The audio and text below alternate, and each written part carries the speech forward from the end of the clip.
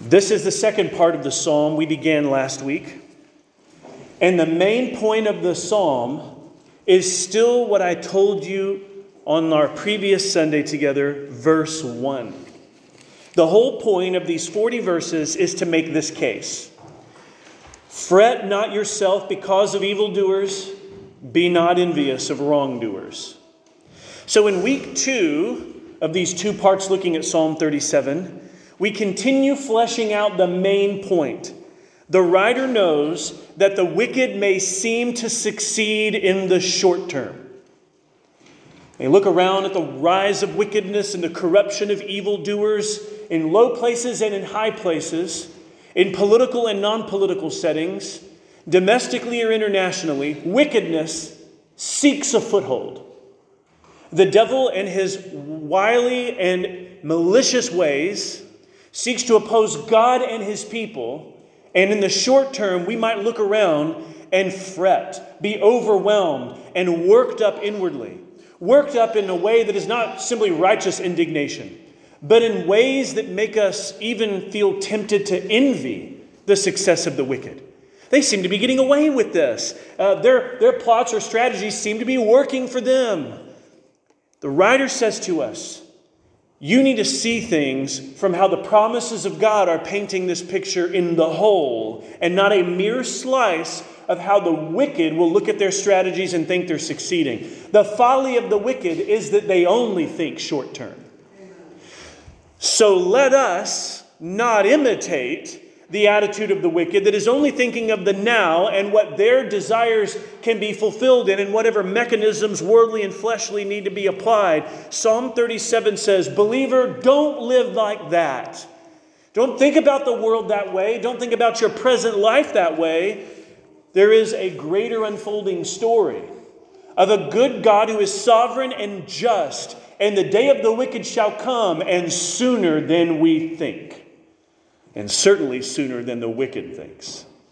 In Psalm 37, there are 3 parts to our passage this morning. And in verses 21 to 26, a series of contrasts between the wicked and the righteous.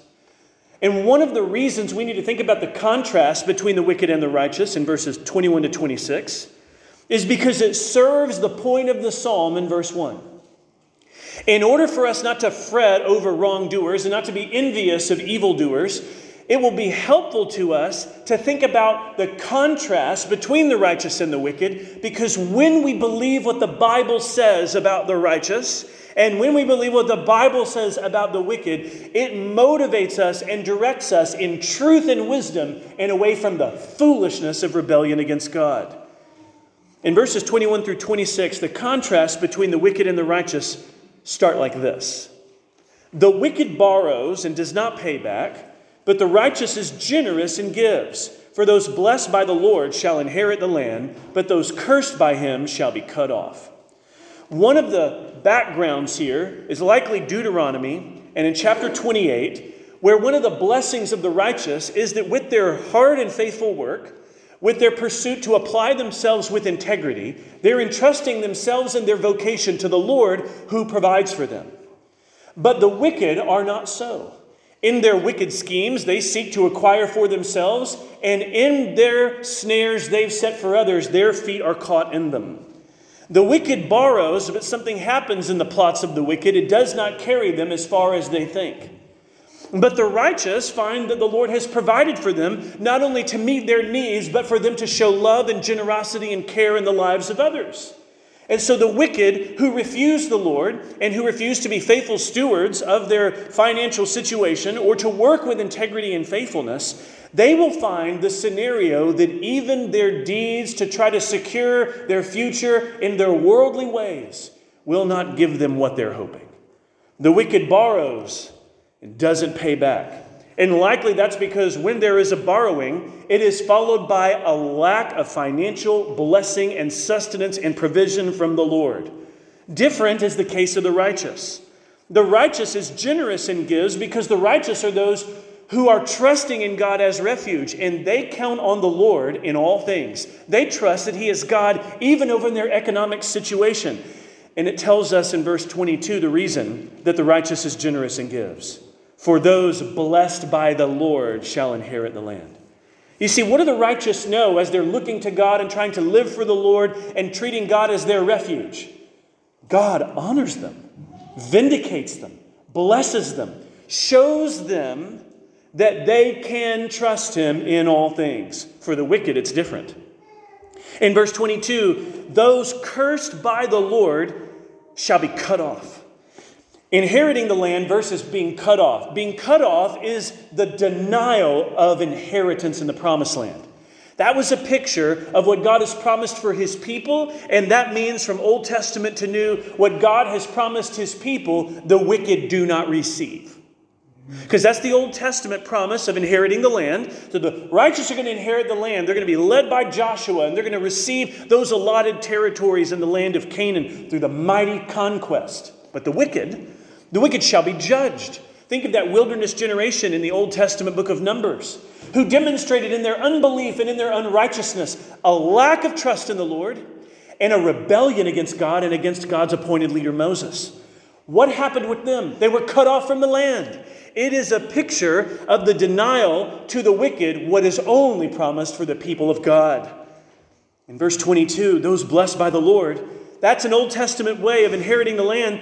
For the New Testament people of God, it's a way of saying all that God has promised for us in Christ and the new heavens and new earth to come will be ours fully and forever and gloriously, but not so for the wicked. They shall be denied. The wicked do not receive what God has only promised for his people. Knowing that contrast, that's not short-term thinking, that's long-term thinking.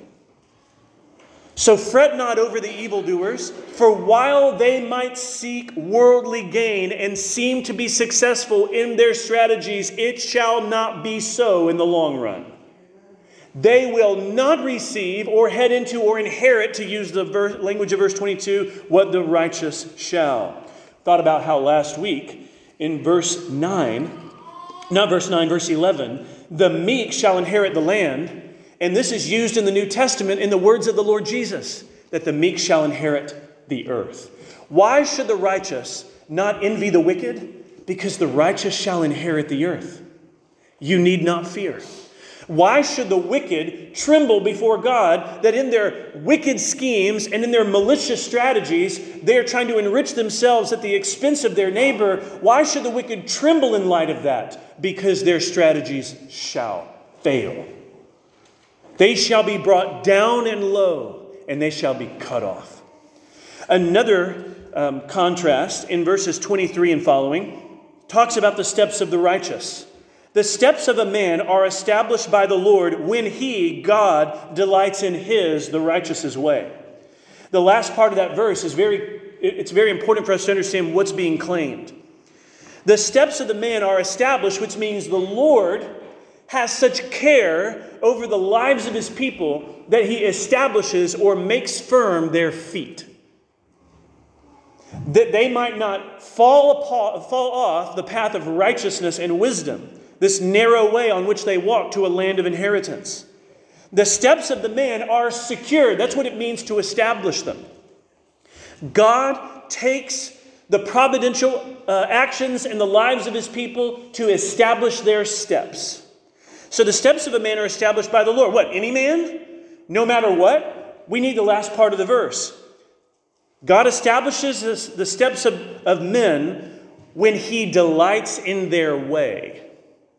Meaning that the path the person has pursued, it corresponds to the wisdom and ways of walking with God. And the Lord delights in the path of wisdom.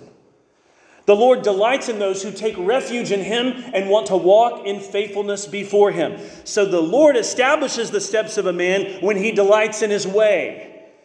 And though this man might seem to fall, he will not be cast headlong, for the Lord upholds his hand. At the end of verse 23 and at the end of verse 24, the actions of the Lord. God delights in the man's way, and the Lord upholds the man's hand. Do you see the different elements of the body there being represented for the man's life? The steps of a man, that makes us think of his feet walking upon a way. And though he fall, he will not be cast headlong. The Lord will uphold his hand. When you're stumbling, you might reach out to catch yourself. This might have happened to you recently. You're just walking along and you trip on something, slip on something. And your instinct, your bodily instinct is exactly right. You reach out. You want to steady yourself. You want to gain your balance. Though he fall, he shall not be cast headlong, for the Lord upholds his hand. You know what's great when we find that we're about to stumble? That someone of stable foundation right next to us reaches out, says, you're not going to fall. You're not going to go headlong. You're not going to go collapsing in this direction or that direction. I'm right here with you. And the Lord is not distracted. He is not aloof or remote or distracted in our lives. He is attentive and shepherding to the uttermost. This is such good news. Because though we might stumble or fall, we shall not be cast headlong. The Lord seizes us and holds us and upholds us with his hand. He holds our hand. Verses 21 through 24 are making a case through these contrasts with the wicked and the righteous of why we would want to be those who trust in the Lord and count God as our refuge. And in verses 25 and 26, as this section is completed, the writer's going to give a bit of a testimony here. He says, I've been young, and now I'm old. So he says, let me just tell you what I've seen, because I was once young. It's not true anymore. And now I'm what you would call old. And given that spectrum of time, I have not seen the righteous forsaken. That's his way of saying, the righteous will not be cast headlong. The Lord upholds his hand. And you know what I've never seen? God fail his people. I've never seen it. And I've been around, the writer says. I've been here for some years and for some decades. And I've been young and I've been old. And I have never seen with these eyes God forsake his people. That's his testimony. It will be our testimony. That we know, given who God is and his steadfast love toward us, we shall know ourselves as the people who were never forsaken by the Lord. I've not seen the righteous forsaken or his children begging for bread. It's this picture of leading in and having a household oriented toward righteousness under the blessing of God. It's the picture here of the righteous one and his children that he's seeking to turn to the Lord and teach the Lord to. That these children might know of God like the Israelite commands to pass along his wonders and deeds from generation to generation. And he says, okay, I was once of a younger generation and now I'm old. And I've seen the people who know God and who age and who are bringing up children. And I see the blessing of God in their household. The righteous are not forsaken. The children are not begging for bread. He's lending generously in verse 26 and his children become a blessing. The he of verse 26 is that righteous man.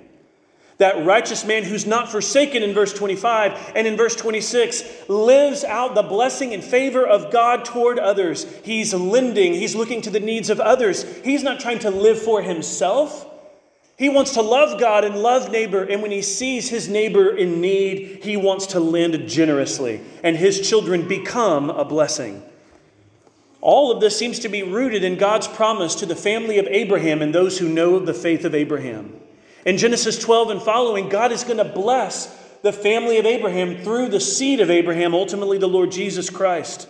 So that through faith in Christ, we find ourselves those blessed by God, living for the glory of God and by the grace of God from generation to generation to generation to generation, testifying of his faithfulness and proclaiming his deeds and wonders. It's what we want.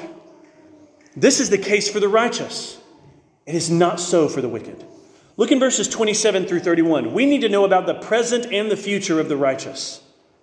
Verses 27 to 31 unpacks the present and the future of the righteous.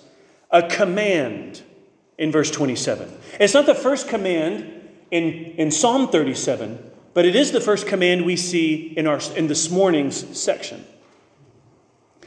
In verse 27, turn away from evil and do good, so you shall dwell forever. What marks the wicked? What is it that will lead to them being cut off? They refuse to repent of their sin and trust in the Lord. What marks the wicked is they are living in rebellion against God, and they do not want God as their refuge. God's authority just gets in the way of what they want to do and how they want to live. And so they don't want the authority of God. They don't want the lordship of Christ. They don't want to turn from their sin. They love their sin. That's what they want. Sin is their life, it is their strategy, and it is a destroying strategy.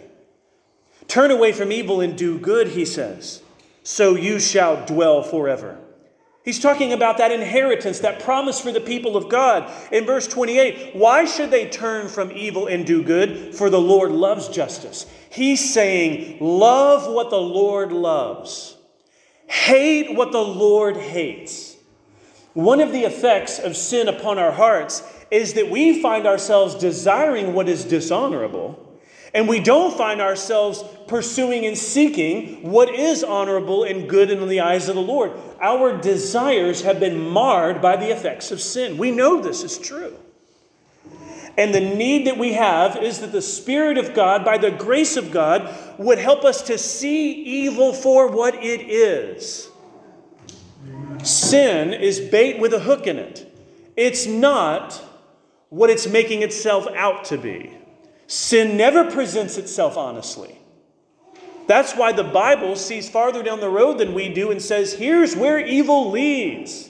Here's the effect of sin on your soul. Here's what a folly does to your life and the lives of your neighbors. So that when we see evil exposed by the Bible for being what it is, we will look at evil and think, well, then yes, I should turn from it. Because this is what it is. And yes, I should seek God and seek to do good in the eyes of the Lord, because the Lord loves justice and he will not forsake his saints. He will not forsake his saints in verse 28 is like that promise earlier in verses 23 and 25. God establishes the steps of his people because he delights in their way.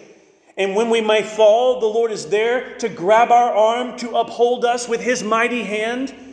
Verse 28 just puts it this way. He will not forsake his saints. They're preserved forever. There is such a rest and assurance in that promise. That we are preserved forever. How do we know we will be Christians a week from now, a month from now, a year from now, if we know the Lord? Because our salvation granted to us by his grace will not be removed from us. He preserves us. Why are we called to persevere? Is that because if we don't do this, there's no salvation for us any longer? The perseverance of the saints is grounded in the preserving grace of God. He preserves us. And not just for a season. He preserves us forever. They are preserved forever, but the children of the wicked shall be cut off. It is a way of saying, generationally, what are we trying to proclaim? We're trying to proclaim the words and deeds of God, that the generation, one after another, will know Christ, trust Christ, follow Christ, but the wicked only live according to unrighteousness. What would the effect of that be upon them and upon those who come after them? Well, apart from the intervening grace of God, there's just a pursuit of wickedness and therefore of judgment. In verse 29, the righteous shall inherit the land and dwell upon it forever. It's saying the same thing we've seen in earlier verses. That God will keep his promises to his people. So the question is, are we his people? How do we know? Is God your refuge? Do you desire to follow him? Do you want to trust him and know him? Do you want to fear the Lord and turn from evil? Friends, these are indications of a work of God within your heart. People who don't know God don't want to follow God. They don't want to worship him. They don't want to know his word. But if you see within yourself, if you can discern by the grace of God that you, though a sinner, do not want to live in rebellion, but you want to follow Christ, you want to trust his sacrifice in your stead. You know he's borne your sins upon the cross and that he rose from the dead in victory. And you want to know what it is like to follow this Christ as a disciple. Friends, these are the signs of new life. These are the signs of new birth. That these are things you now want. You didn't always want those things. It wasn't appealing to you always that the Lord Jesus would be the refuge for your heart. But God's mercy and God's grace are powerful and mighty. And there's a work that happens in the heart. This is what verses 30 through 31 are about. The mouth of the righteous utters wisdom, and his tongue speaks justice. The law of his God is in his heart. His steps do not slip. Several elements of the body mentioned there, right? Mouth. What comes out of the mouth? Wisdom.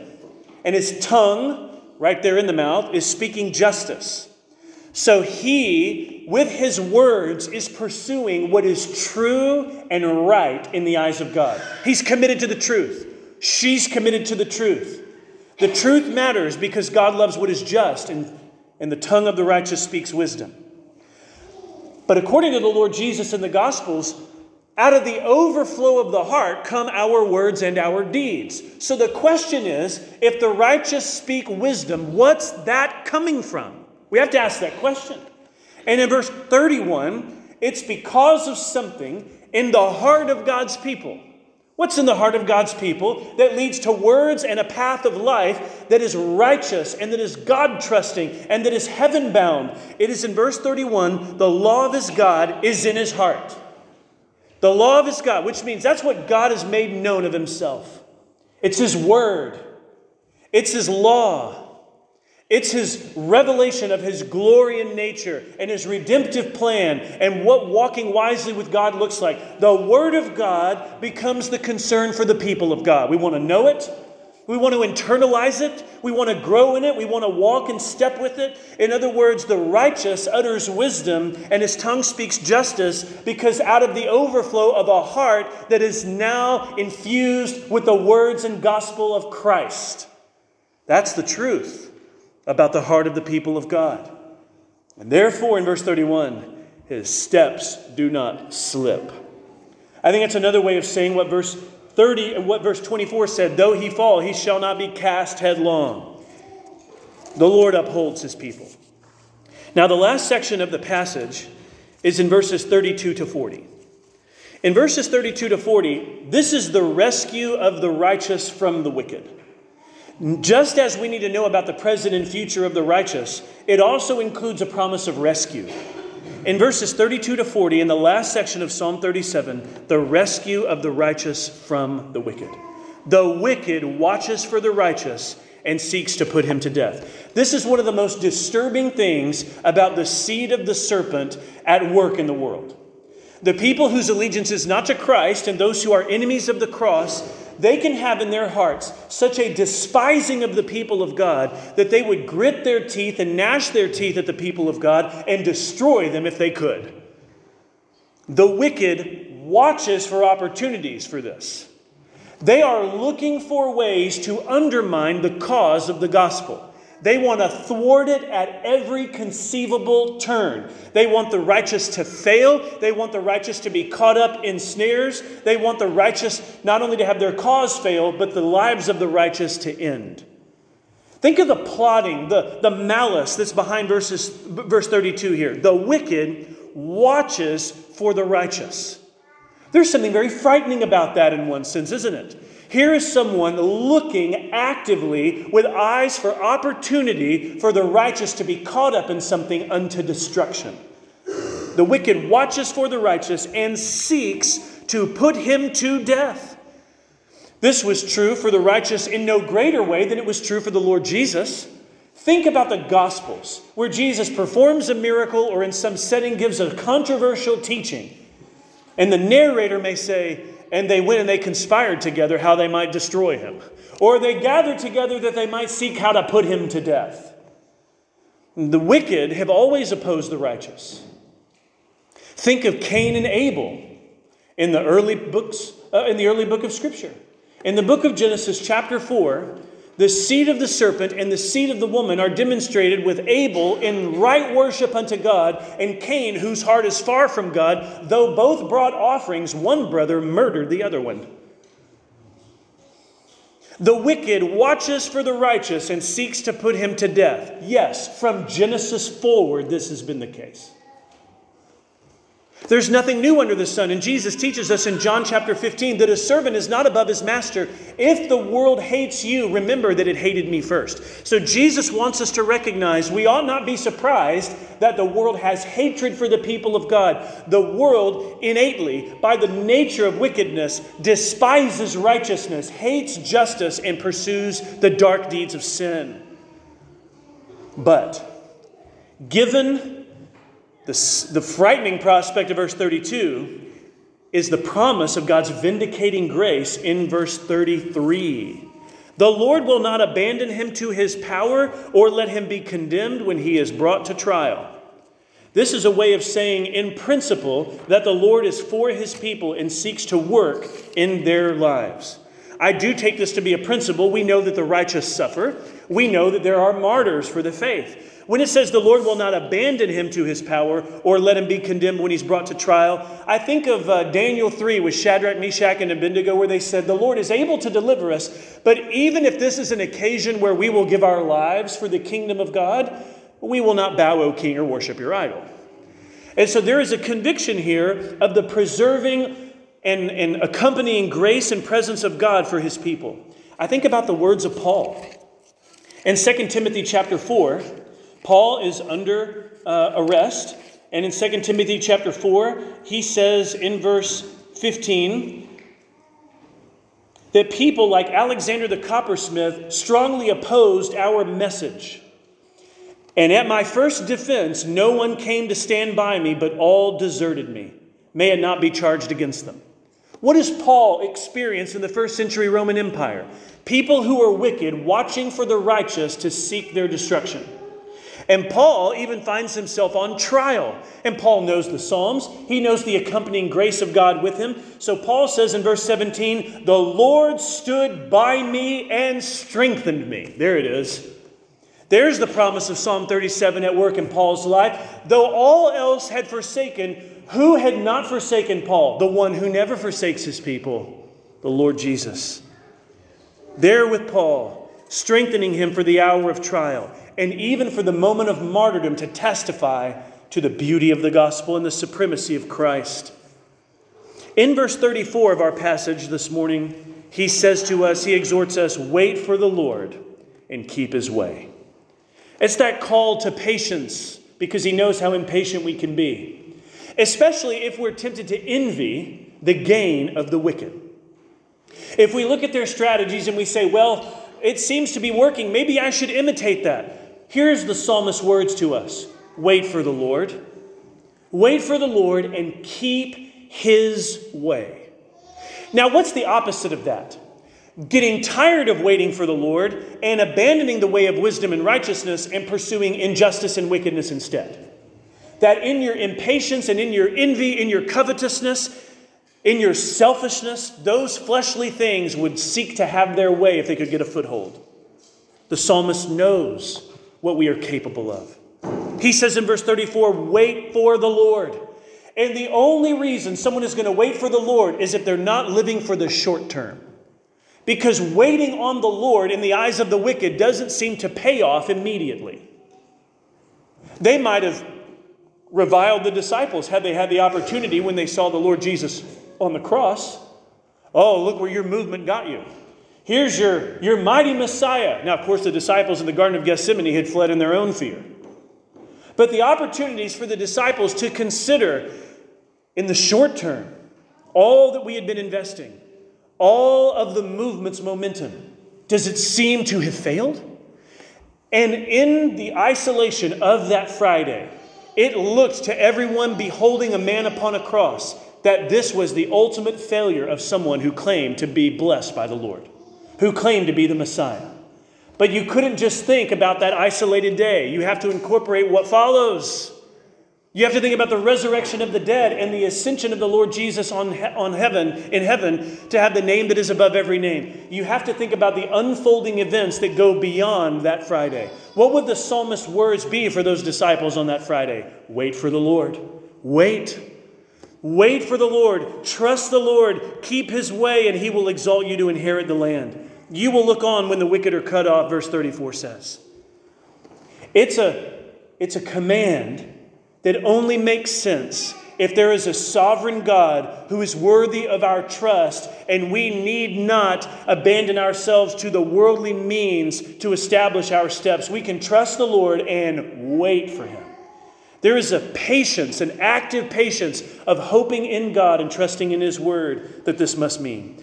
Keep his way must mean we know what his way is. And that's revealed by his word, that we would study it and know it, that his law would be upon our heart, and that we would live out in the way we walk the words God has said.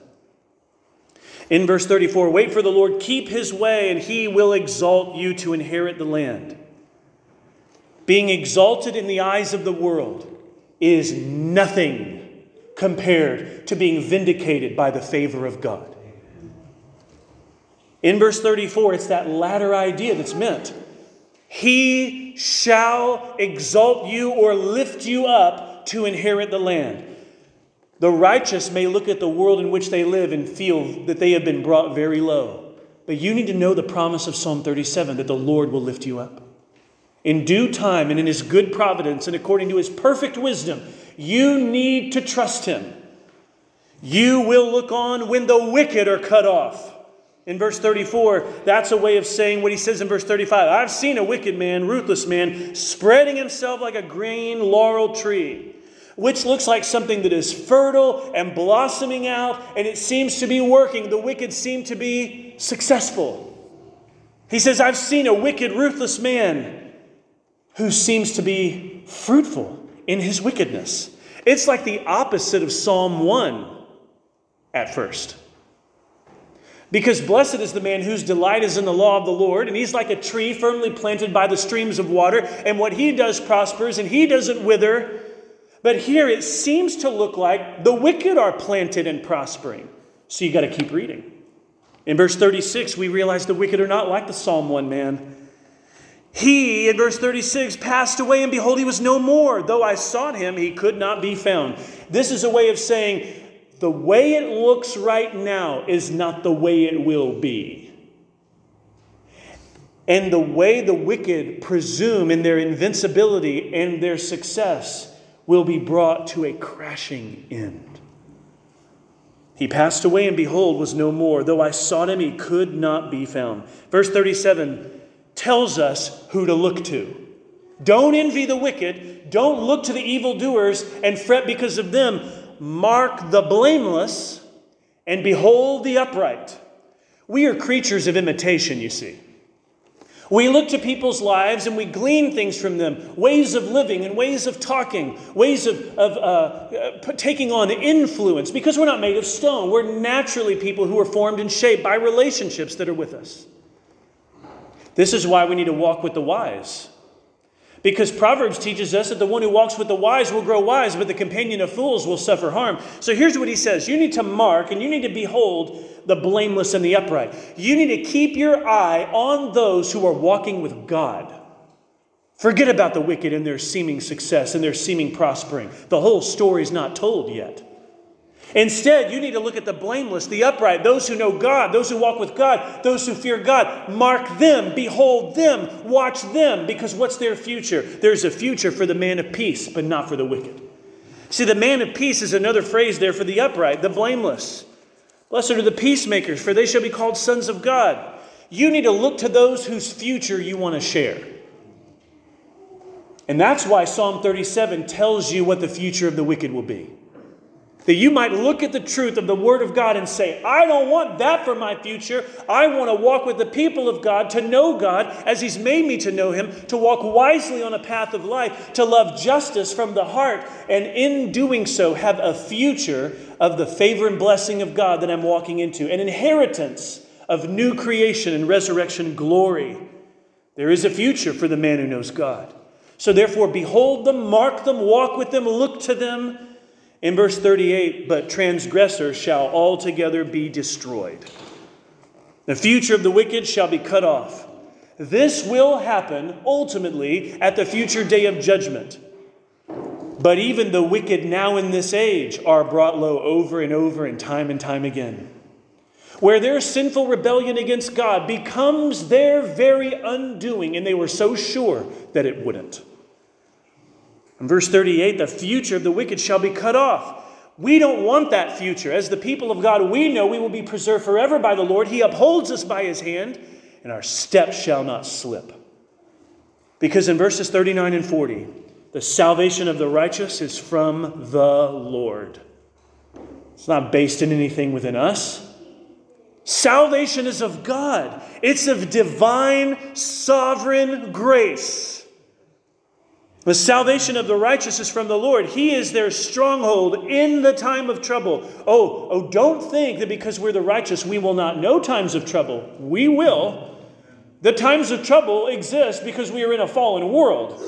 But in the time of trouble, the righteous know that their refuge is God. He is their stronghold in the time of trouble, and the Lord helps them. This is Paul's testimony, 2 Timothy 4. He said, everybody else turned away from me when I was at my trial, but not the Lord. The Lord was with me, and the Lord strengthened me. In other words, the one you need most with you is the one you can most count on to never forsake you. The Lord helps them and delivers them. He delivers them from the wicked and saves them because they take refuge in him. There are all kinds of phrases that from time to time people bring up and say, oh, doesn't the Bible teach this? Here's one of them. Some might say, well, doesn't the Bible teach that God helps those who help themselves? That's one of those statements that is sometimes said to be in the Bible somewhere. To the surprise of some people who come up with this phrase that they've heard, they can search from Genesis to Revelation and they will not find this promise.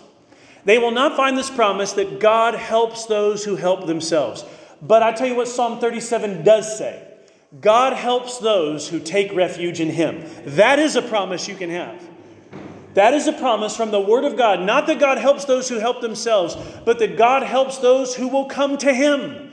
So come to him and know the help and strength of the God who is full of steadfast love and mercy, who never forsakes his people and will keep all his promises. Let's pray.